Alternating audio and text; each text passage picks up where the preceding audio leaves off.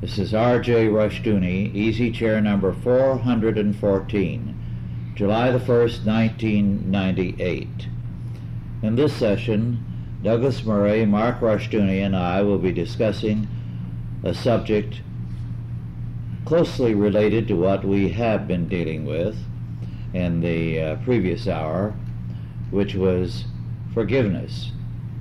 This time we're going to deal with crime and punishment, which may seem to be a somewhat unrelated subject.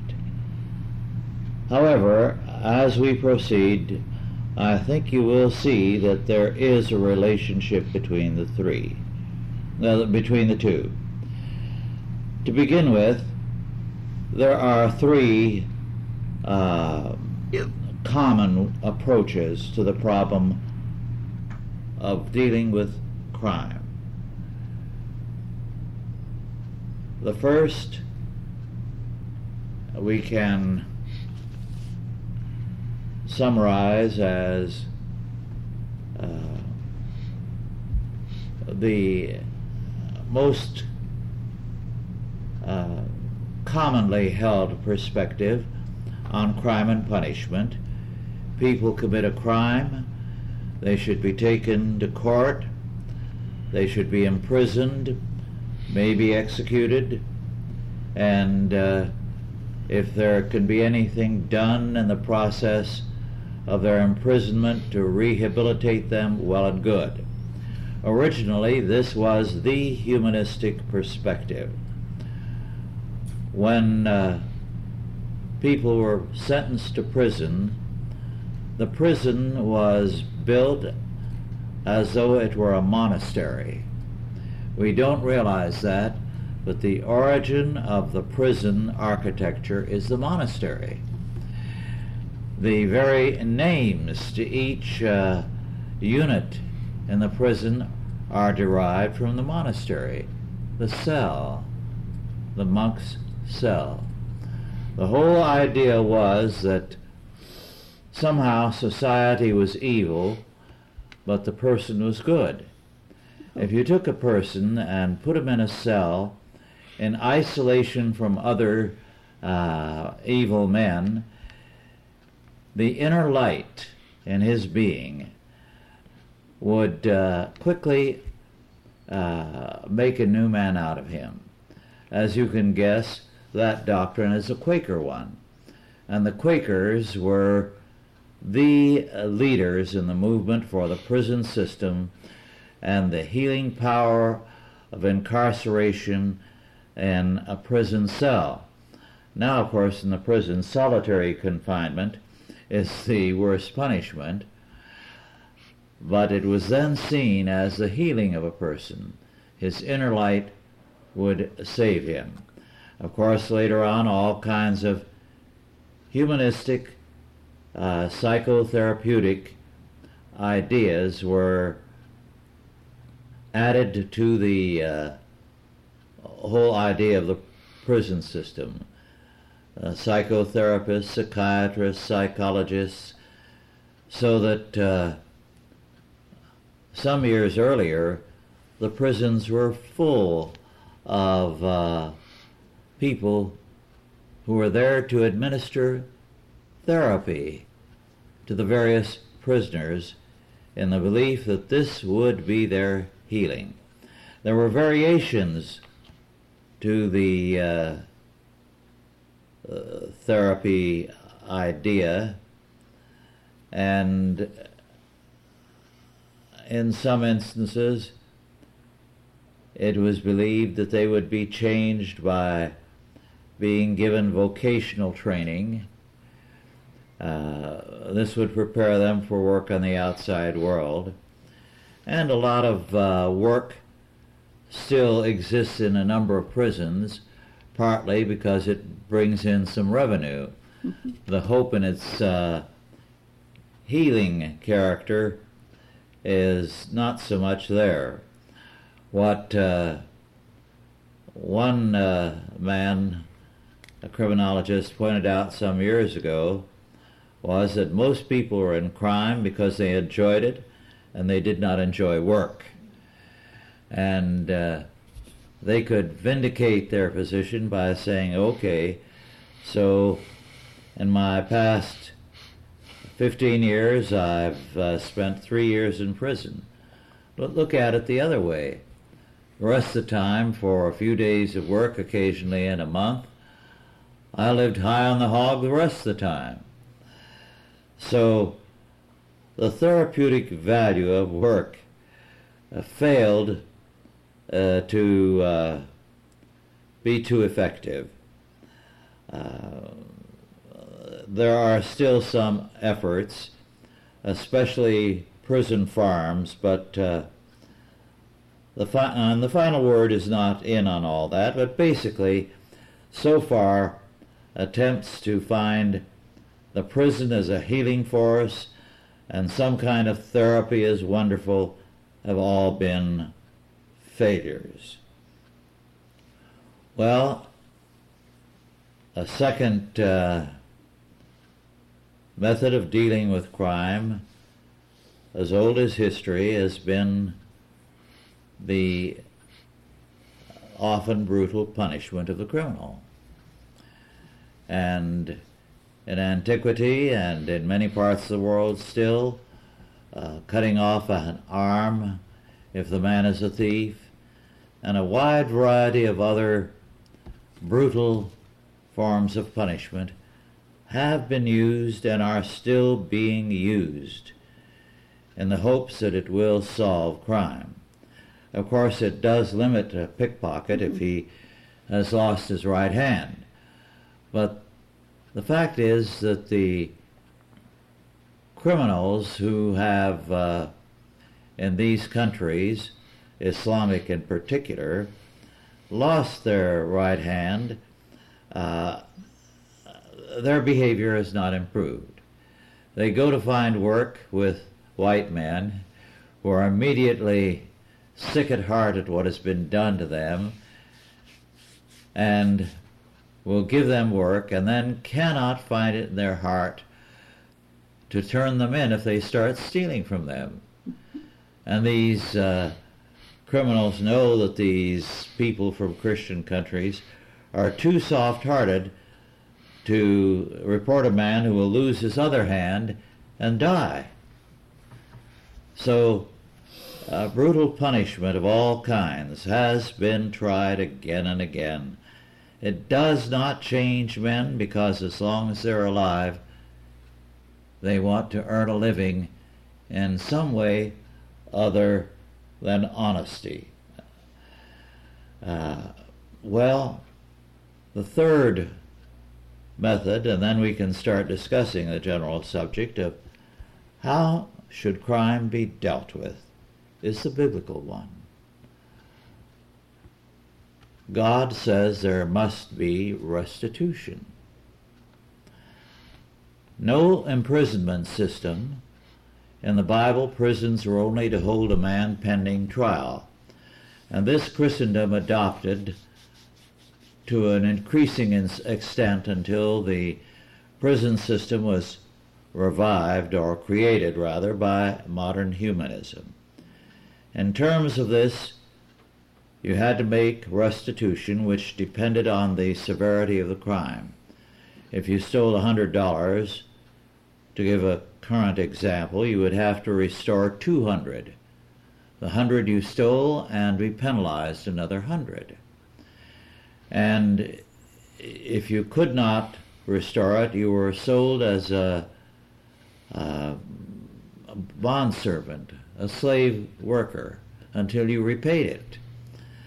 This meant, of course, that it could be, as in the modern world, temporary incarceration. You worked during the day, you reported to the place of detention at night, and you got a regular check which went to the person whom you offended or robbed. And when you had repaid them in full, then you were released. Now, this has proven to be a very successful means of coping with crime. There is a high rate of change in the lives of people who follow restitution and who are told this is the biblical, the God-ordained method. So it creates a totally different perspective. Thus we have three perspectives on crime and how it is to be dealt with. We today follow the humanistic method introduced into the Western world by the Quakers, and we have lost faith in it. We are building more and more prisons and filling them as rapidly as we fill them. Now I'd like to hear from you men on these subjects. Don't all speak at once. It's a big subject, I know. Could I ask a question? How do the Quakers have their theories, their ideas taken over by the government? They are a minority, The Quakers were Renaissance in their thinking. They believed in man and his essential goodness, and in the inner light, supposedly a bit of divinity or a bit of God in every man, and therefore they were in effect saying, put a man in solitary confinement and you're turning him over to the God in him to rule him. And of course it has proven to be anything but so. The first classification you get could almost be made into two, because it's almost two separate ideas. One, the penitentiary, to make men penitent and sorry for their sins, and then the other one that you kind of grouped into the same category is the reformatory. And it seems like it's really two different goals. One, to make men sorry for what they did and to think about what they did, and the other to actually reform them. And I can see how the humanists and the psychiatrists got very involved in this century in really trying to turn penitentiaries into reformatories. And of course that hasn't worked. It almost seems as though now we're just going to kind of we've acknowledged they're just basically holding cells to keep people off the streets, because they pretty much acknowledged that they're going to go back to crime when they get out. The idea now is just get them off the streets, and the public seems to have this desire to get these people off the streets, and so the question is, what do you do with them? Yeah, it's a politics aspirin tablet in order to buy votes. The rehabilitation, it seems to me, is the secular humanism's substitute for repentance. Yes. And conversion. Yeah, and it doesn't work. We spend an enormous amount of money in this country in the penal system, and all of the counselors and psychiatrists and consultants and so forth in this field, and they've accomplished absolutely nothing that I can see in my lifetime. The brutality level is not dropped in prison. The types of crimes being committed are as bad or worse than anything I've ever seen in my lifetime, and the numbers increase right along with the population, but yet they won't admit defeat. They have thrown out this aspirin tablet of building more prisons to sweep the problem under the rug, but they go on their merry way without really addressing the problem. Their problem is that they can't change people, and they don't have any answers. I mean, prison doesn't change people. If anything, it makes them more confirmed in their ways, and it just gives them an education in crime. They can't change people, so they don't have an answer. And yet as society goes downhill, it's all well and good to say we're going to reform people or we're going to give them therapy when you have a relatively small prison population. You can experiment and fail quite a few times. Now our prison population is so large, and they're under pressure to put more people behind bars but they know that they aren't really going to change them. So it's still the same talk about this program and that program and improving their self-worth, and now they're in programs and trying to prevent kids from going into jail by scaring them or having them visit a prison or one thing or another, but they can't change people, and therefore they're going to end up sending more people to prison if they can't change them. And they know increasingly, and some judges have admitted this, that prisons are schools for crime. And they are horrifying places, that homosexual rape is commonplace in prison. And all kinds of gangs govern in the prisons, so that the guards themselves are afraid of the prisoners. And it leads the guards to be more and more brutal. As one Christian told me, the level of brutality was scary on both sides of the bars.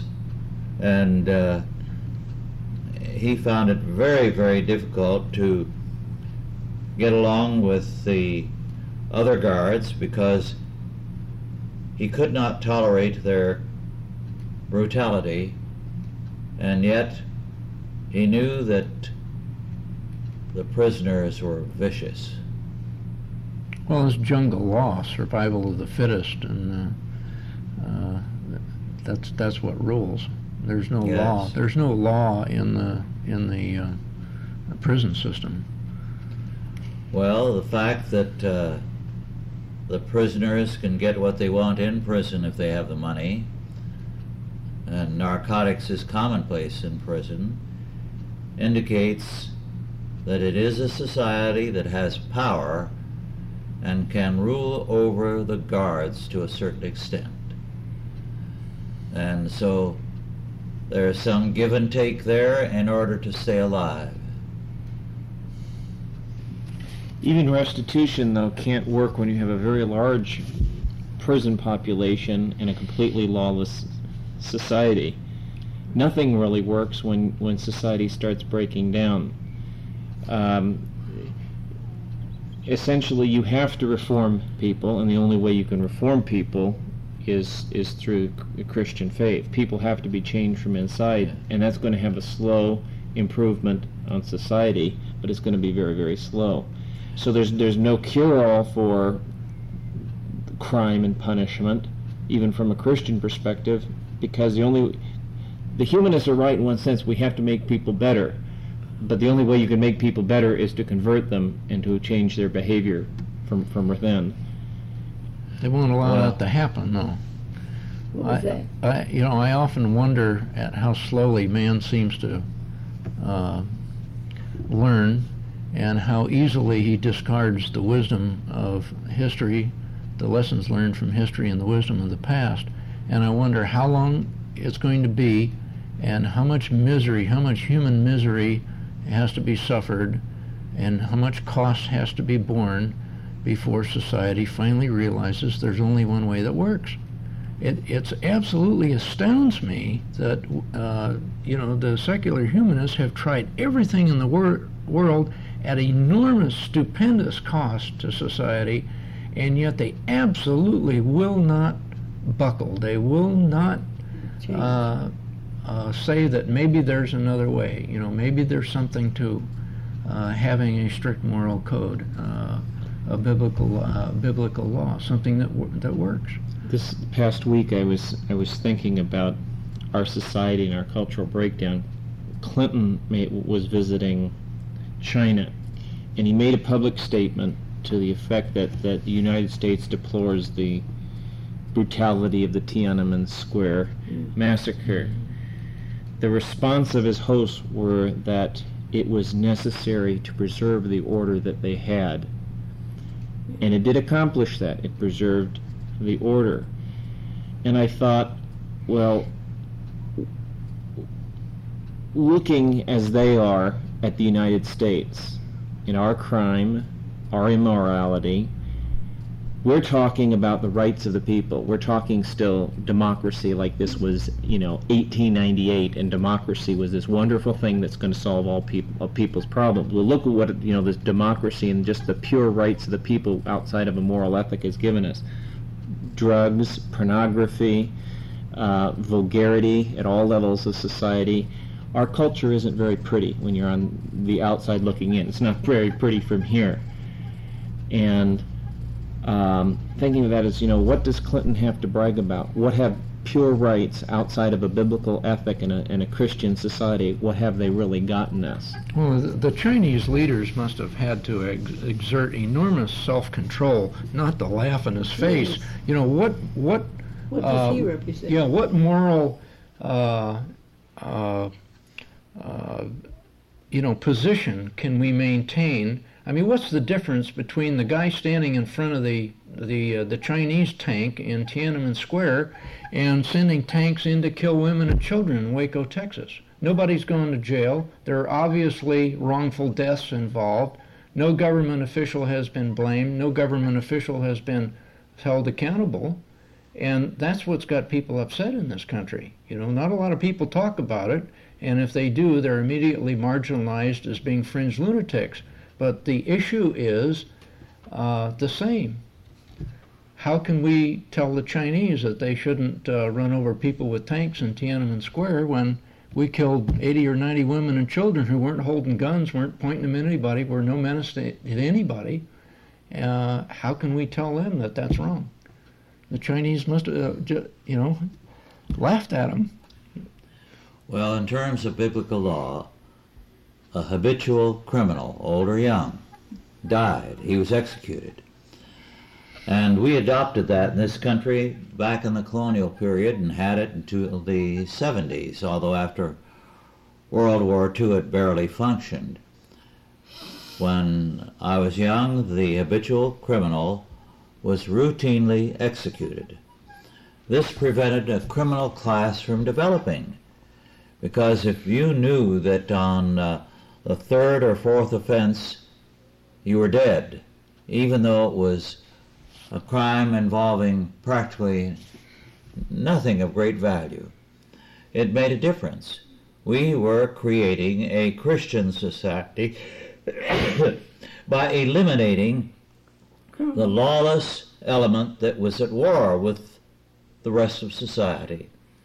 Now, we put out something like $50,000 or better a year to take care of each prisoner, better than the average American has in income.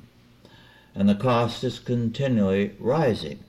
So he is a favored person, however brutal the life in prison, because he is well cared for and he is subsidized by the law-abiding people of the community.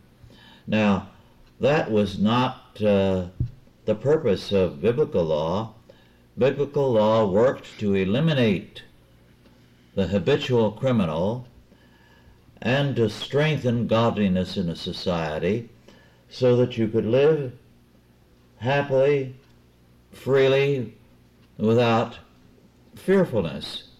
And as long as we had the remnant of the old order, even though we had the prison system, and did execute habitual criminals to a reasonable degree, in a good deal of the United States, when I was growing up, it was not common that anyone locked their doors at night or when they left, because thefts were rare. But we have a totally different world now, and people not only lock their doors, but are well armed, because they need to be. Well, you drive down in the Central Valley and Stockton, Modesto, and so forth, and there's a thriving business in putting up bars, and around over people's windows, and cages at their entrance of their front door, and so forth. And this is something that came from Central America. They call them grillos down there.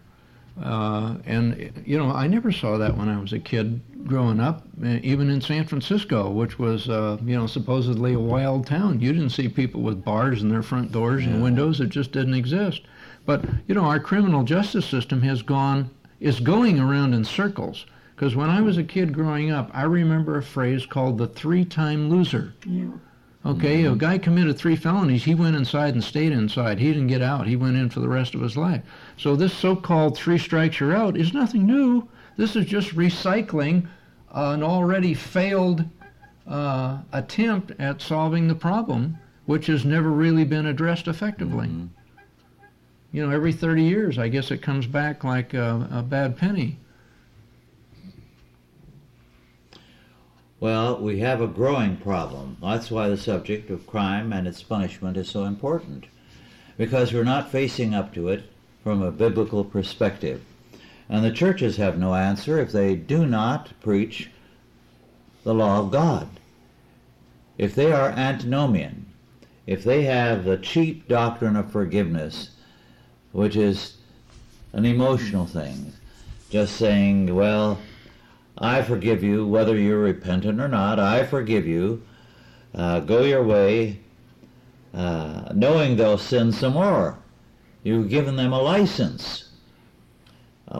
It is only going to go from bad to worse. Well, the churches simply, you know, for want of a better term, have lost their backbone, and they have succumbed to the herd mentality.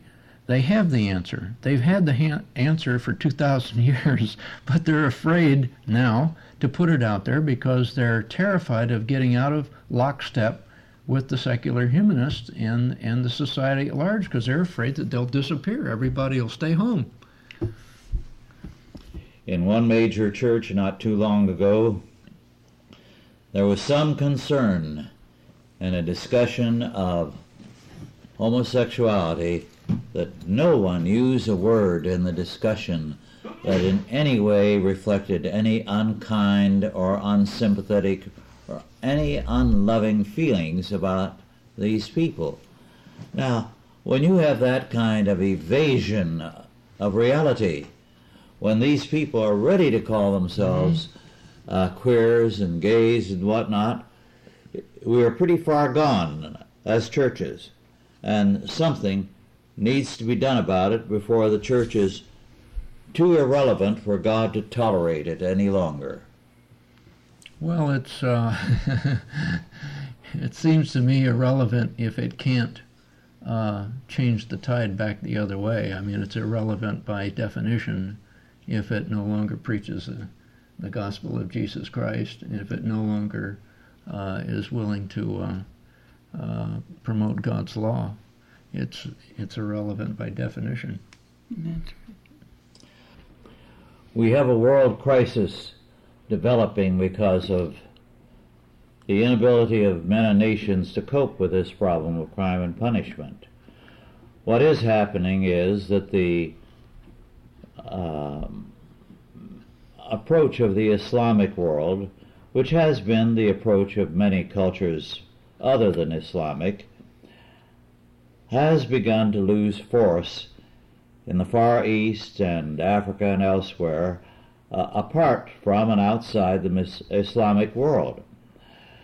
Instead, the humanistic model, the prison system, has increasingly developed in one area after another, and it is definitely revolutionizing countries, because countries that, because of their traditional religion, did not have a major problem of crime, now have it, as their old religion is giving way to Western humanism. And so they are beginning to develop a vast network of prisons, a vast world of criminals who are ex-convicts, are divided up into gangs that terrorize the civilian population. So the whole world is increasingly beginning to look like us. They have a problem with crime, with criminal gangs, with a prison system creating a network of recruiting stations for criminal gangs. Gangs are now worldwide to an unprecedented degree. So these nations have nowhere to look to for guidance except the United Nations. And the United Nations, of course, as it addresses itself to the problem of crime, does so in terms of the dying hope and therapeutic cures. Well, the United Nations, now wants a world court to punish Yes. people in all countries. It wants the power. It wants judicial power over all countries in the world. And our political leaders talk about exporting democracy to other countries, and from the other countries' perspective, it's really our word democracy. What we mean by it is something different than how they perceive it. We're exporting secular humanism to countries that, in many cases, that don't want it. We had the case of a soldier whose last name was New, N-E-W, who refused to be absorbed into a United Nations unit and was given a dishonorable discharge. Now, in one area after another, we are trying to internationalize law and the courts. So, with this belief in the prison system and the efficacy of therapy, we're in for major trouble until the Christian community wakes up in this country. This is the key. It can come from nowhere else. We are almost alone in advocating restitution rather than the prison system. A few people here and there have picked up on the idea, and even they are, in some instances, unwilling to admit that they first heard of it through us. And they're ready to be critical of us for no reason at all, in order to say we're not a part of that group. Well, they send representatives, to this country to tour the prison system to see how we do it. You would think that they would be embarrassed to Yes. copy something that's not working. Yes. Well, we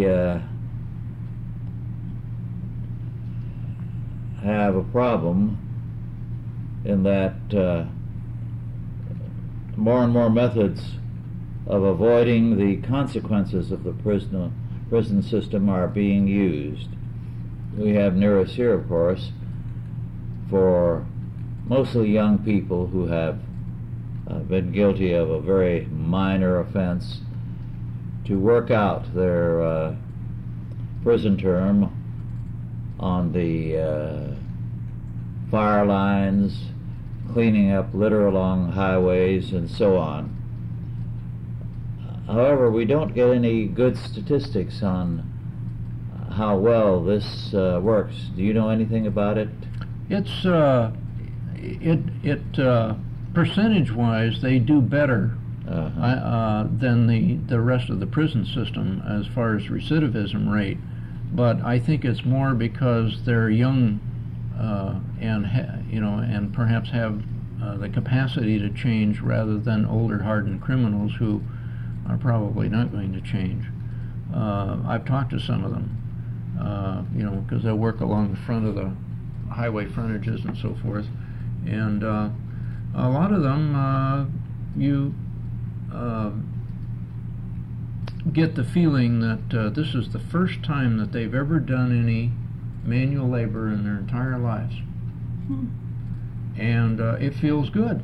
They like work because it gives them a sense of self-worth for the first time in their lives, rather than just bouncing around the streets in some major city. and they like it. And it's simple, you know. It's a simple method, but they feel that they're taking part in the community when they go out and put out these fires, and they feel almost like heroes. And it's the first time they've ever had that feeling in their lives. One garage owner told me he had a Coke machine outside, and I don't know how these machines are, but you couldn't get to the bottles except by putting your coin in, and then the bottle came out and you uncapped it. Well, what they did somehow was to figure out a way to uncap them while they were still in the machine, and with straws drained everything in the machine. So he was very, very upset. I was going to say that the name of the organization is the California Conservation Corps, and strangely enough, it was something that was Jerry Brown's brainchild. But he didn't know what to have them do. He didn't know really what tasks they should perform. Yeah. And somebody, not him, came up with the idea of attaching them to the California Division of Forestry, where they could actually do some useful work. And that seems to be the metamorphosis of it. Unfortunately, the work they do is only for the government. You can't hire a prison work crew to work on your private property. In fact, they're forbidden by law from working on private property. So they'll go along a creek, let's say in the city limits where the property is public property, government, city property, and they'll clean the berry vines that are choking the creek so people can have some access to the creek for fishing and swimming. But when they have to stop whenever they get to private property. You can't even hire them out. And they can accomplish a tremendous, a work crew of 20 or 25 guys can accomplish a tremendous amount of work with hand tools. On the fire lines, they have to cut fire lines where dozers can't go. And these guys can clear a swath of however wide they're told to do it, but they can go a 10 or 12 foot swath through brush down to bare earth in an amazing amount of time. And there's a tremendous amount of energy there that's sitting in prisons that could be used for private purposes. If they could be used on private property for things other than government work. And of course, the government doesn't do anything too efficiently. They'll pay these guys $1 or so an hour, maybe less. And this accumulates so they have a little bit of money when they get out of prison. But basically, it's a service provided to the government, theoretically, to the public. If you had mentioned earlier on that there was a time when people were paid for it, but their check was given as far as restitution to the victim of the crime. Well, private individuals, companies, and so forth could get a lot of benefit out of these work crews if they could hire them, and then some of their wages could go to the victims of the crime. That could be a system that could be developed. We have a tremendous amount of manpower out there that is being underutilized. Now, again, there are a few states that have gone back to the old, what do they call them? Chain gangs. Yes. They've actually gone back to that. Again, it's mostly public works type projects. But there's a tremendous potential that could be done with these tens of thousands of mostly young men who are sitting in prison doing nothing. To me, that's another sign of frustration on the part of government's inability to solve the crime problem, because they keep recycling the same, like the 3 strikes you're out and the 3-time loser. The road gangs were endemic in the South in the 20s and 30s, and now they're coming back again. So it just seems like they go around in a circle. A lot of times I think Christians are afraid to admit with the humanists that putting a man in prison, giving him nothing to do but just serve time, is a rather cruel and meaningless thing. To make somebody's existence meaningless just so they have to pass time is totally non-constructive. It's not, going back to the monastery thing. It's not a they don't become penitent. They don't get reformed doing that. So if they're going to serve time, they might as well be forced to do productive work. And there's a tremendous amount that could be done there, and there's a demand for it, because either we spend billions of dollars building more prisons, or we put the existing people to work. And something we found in the prison that's just across the hill, which by the way only has a barbed wire fence around it, most of these guys are within a year or year and a half of getting out. So they want to behave themselves, very rarely, unless they have like a girlfriend problem, and do they ever walk away from there. But it's kind of a privilege to be where they can actually go out and fight these fires. It's considered a real privilege. So if you're in this prison, you're, that's a plum if you're going to be in the prison system, and they enjoy it. I know one person who was in the prison over the hill here, who, when he got out, joined our fire department as a volunteer, was a volunteer for some time, and he since has moved over into another county, but he's trying to get on as a volunteer over there. He's got a job working for a contractor, but he wants to, what he did as a prison crew member, he now wants to do on a volunteer basis, because it gave him a sense of accomplishment, and he learned how to do something, and he learned how to do it well. Well, there's something to be said for work then. Yeah. Prison's not the answer. It's people finding something that they can do, and that should be the direction of tear all the prisons down and put them into some kind of a work program where they can make restitution, learn something. The rehabilitation efforts, it seemed to me, were all directed toward counseling. They created a lot of bureaucratic positions for counselors and psychiatrists and so forth, but we know what the problem is. We don't need to hire these guys to figure out what the problem is. We need a solution. And obviously the CCC has been a solution for a large percentage of the youth that are put into it.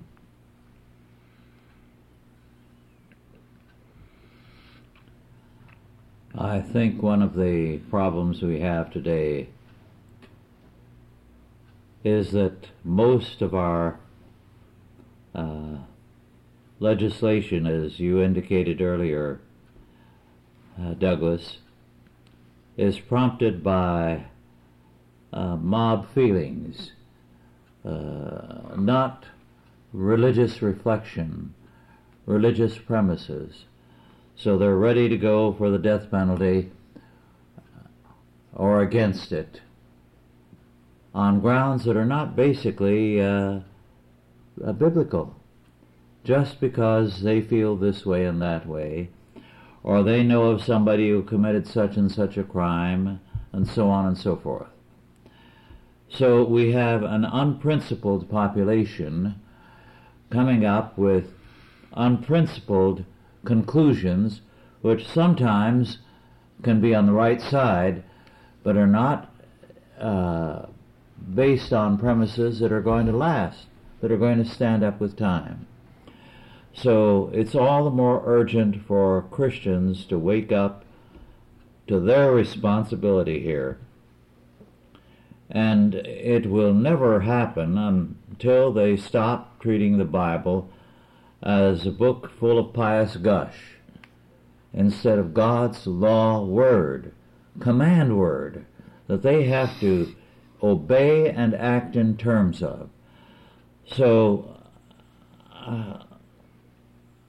the common reaction to anything you tell them that is from the Bible is, well, I don't think so, or my church doesn't teach that. It's not biblical. They're not saying, God said it, I believe it. Now, that used to be a common saying. No more. You rarely hear anyone saying, well, God said it and I believe it. Well, when Christians are going to have to demand that their churches comply with God's law word, I mean, that's, you know, if it's just going to be a social club, they're going to go there, play the guitar and dance and have a good time. They're not going to make any progress. Yes. Well, I was very heartsick when I heard not too long ago that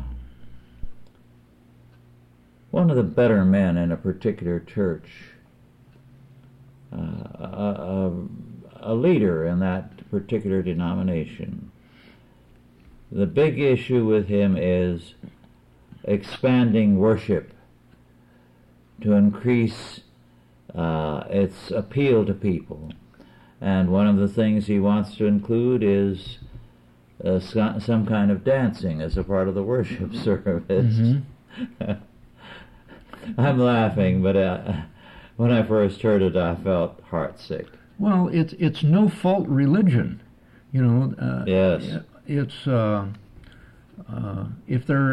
if people don't know what the law is, then as far as they're concerned, there's no laws to break. And it's no-fault religion. It's cheap religion.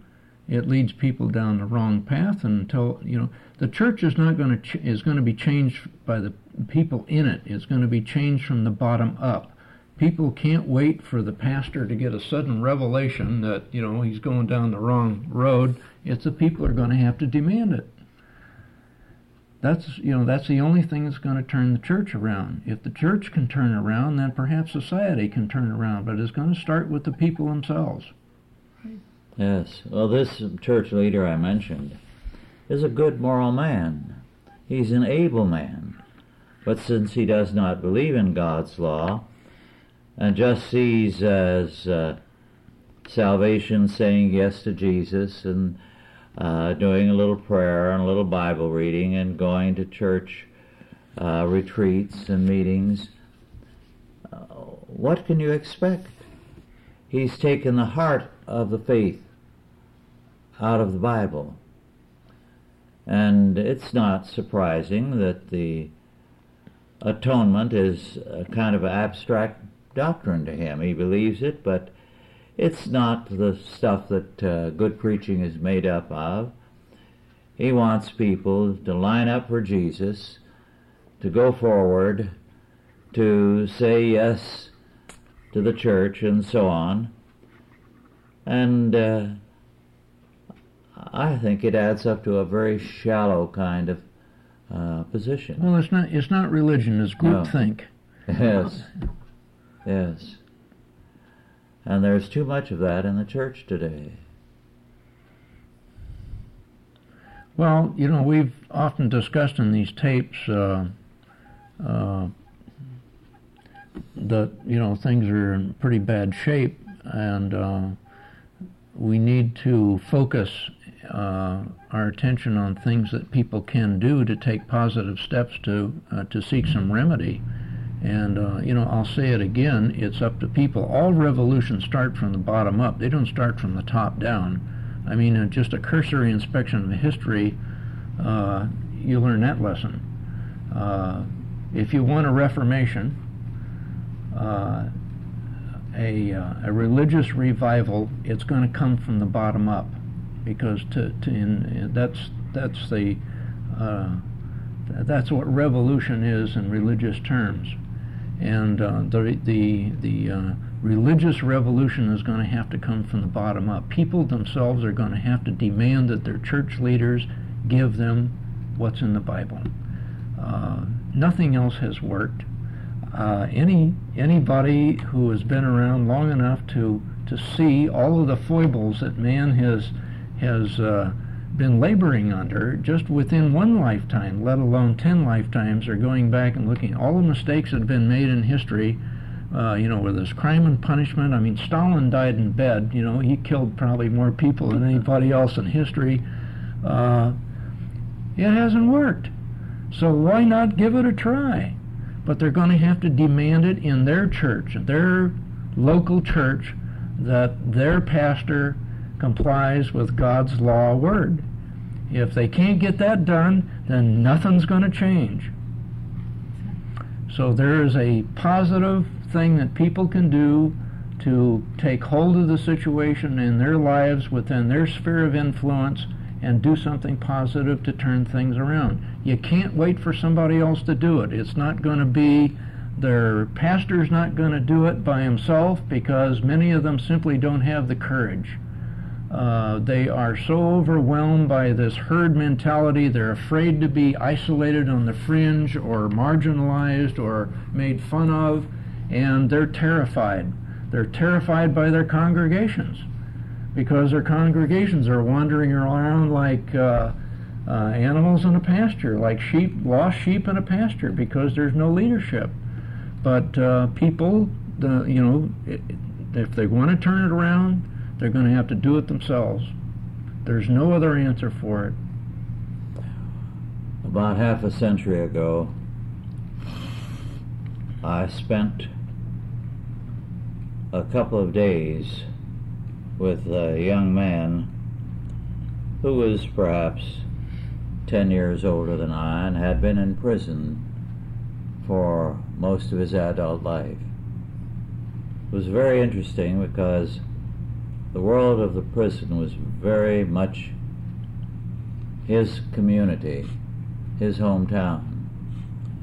He had just been released, and he was a bit unhappy because he'd been released before he was able to play a ball game with another prison in which he was going to pitch. And I realized that talking to him, he had more loyalty to the group that he belonged to in that prison, which was a big state prison, than most people have to their hometown or to their church or to their extended family. That was his people, his group. He was very much a part of it. Every now and then I think about him. I've forgotten his name, but I think about what he said and the loyalties he had. What is happening is that the criminal world is in some ways becoming better organized than the lawful world. The ties are stronger, the loyalties are stronger. The group you belong to, the racial or criminal group you belong to, commands you. You respect it. And your loyalties deepen because on the outside, they're your friends. They help you. They're ready to absorb you into a group of some sort or another, not a lawful group. And meanwhile, in the world of the legitimate, the old ties are breaking down. The old loyalties of church and nationality and family groups no longer command people. They're becoming more and more anarchistic individuals. So you are having the underworld, as it were, becoming more and more a cohesive group than are we. And I think the only answer to that is a return to the Word of God, to His law. Well, this is a primitive instinct on the part of the criminal groups, because they know the one lesson that every species on earth knows: that in numbers there's strength. Nobody wants to be isolated. No one wants to be, it's the same thing as the herd mentality. You take a horse or a sheep or anything else, and they're terrified when they get out by themselves because they know they're vulnerable to attack by a predator. Their natural instinct is to get together with the rest of the herd because they know that in numbers there's strength. And the criminals know the same thing. Mm-hmm. It's their support group. It becomes their family, just like the young kids in the inner city that become members of gangs. Mm-hmm. If they don't have any natural family, the gang becomes their family. They want to be accepted into a group.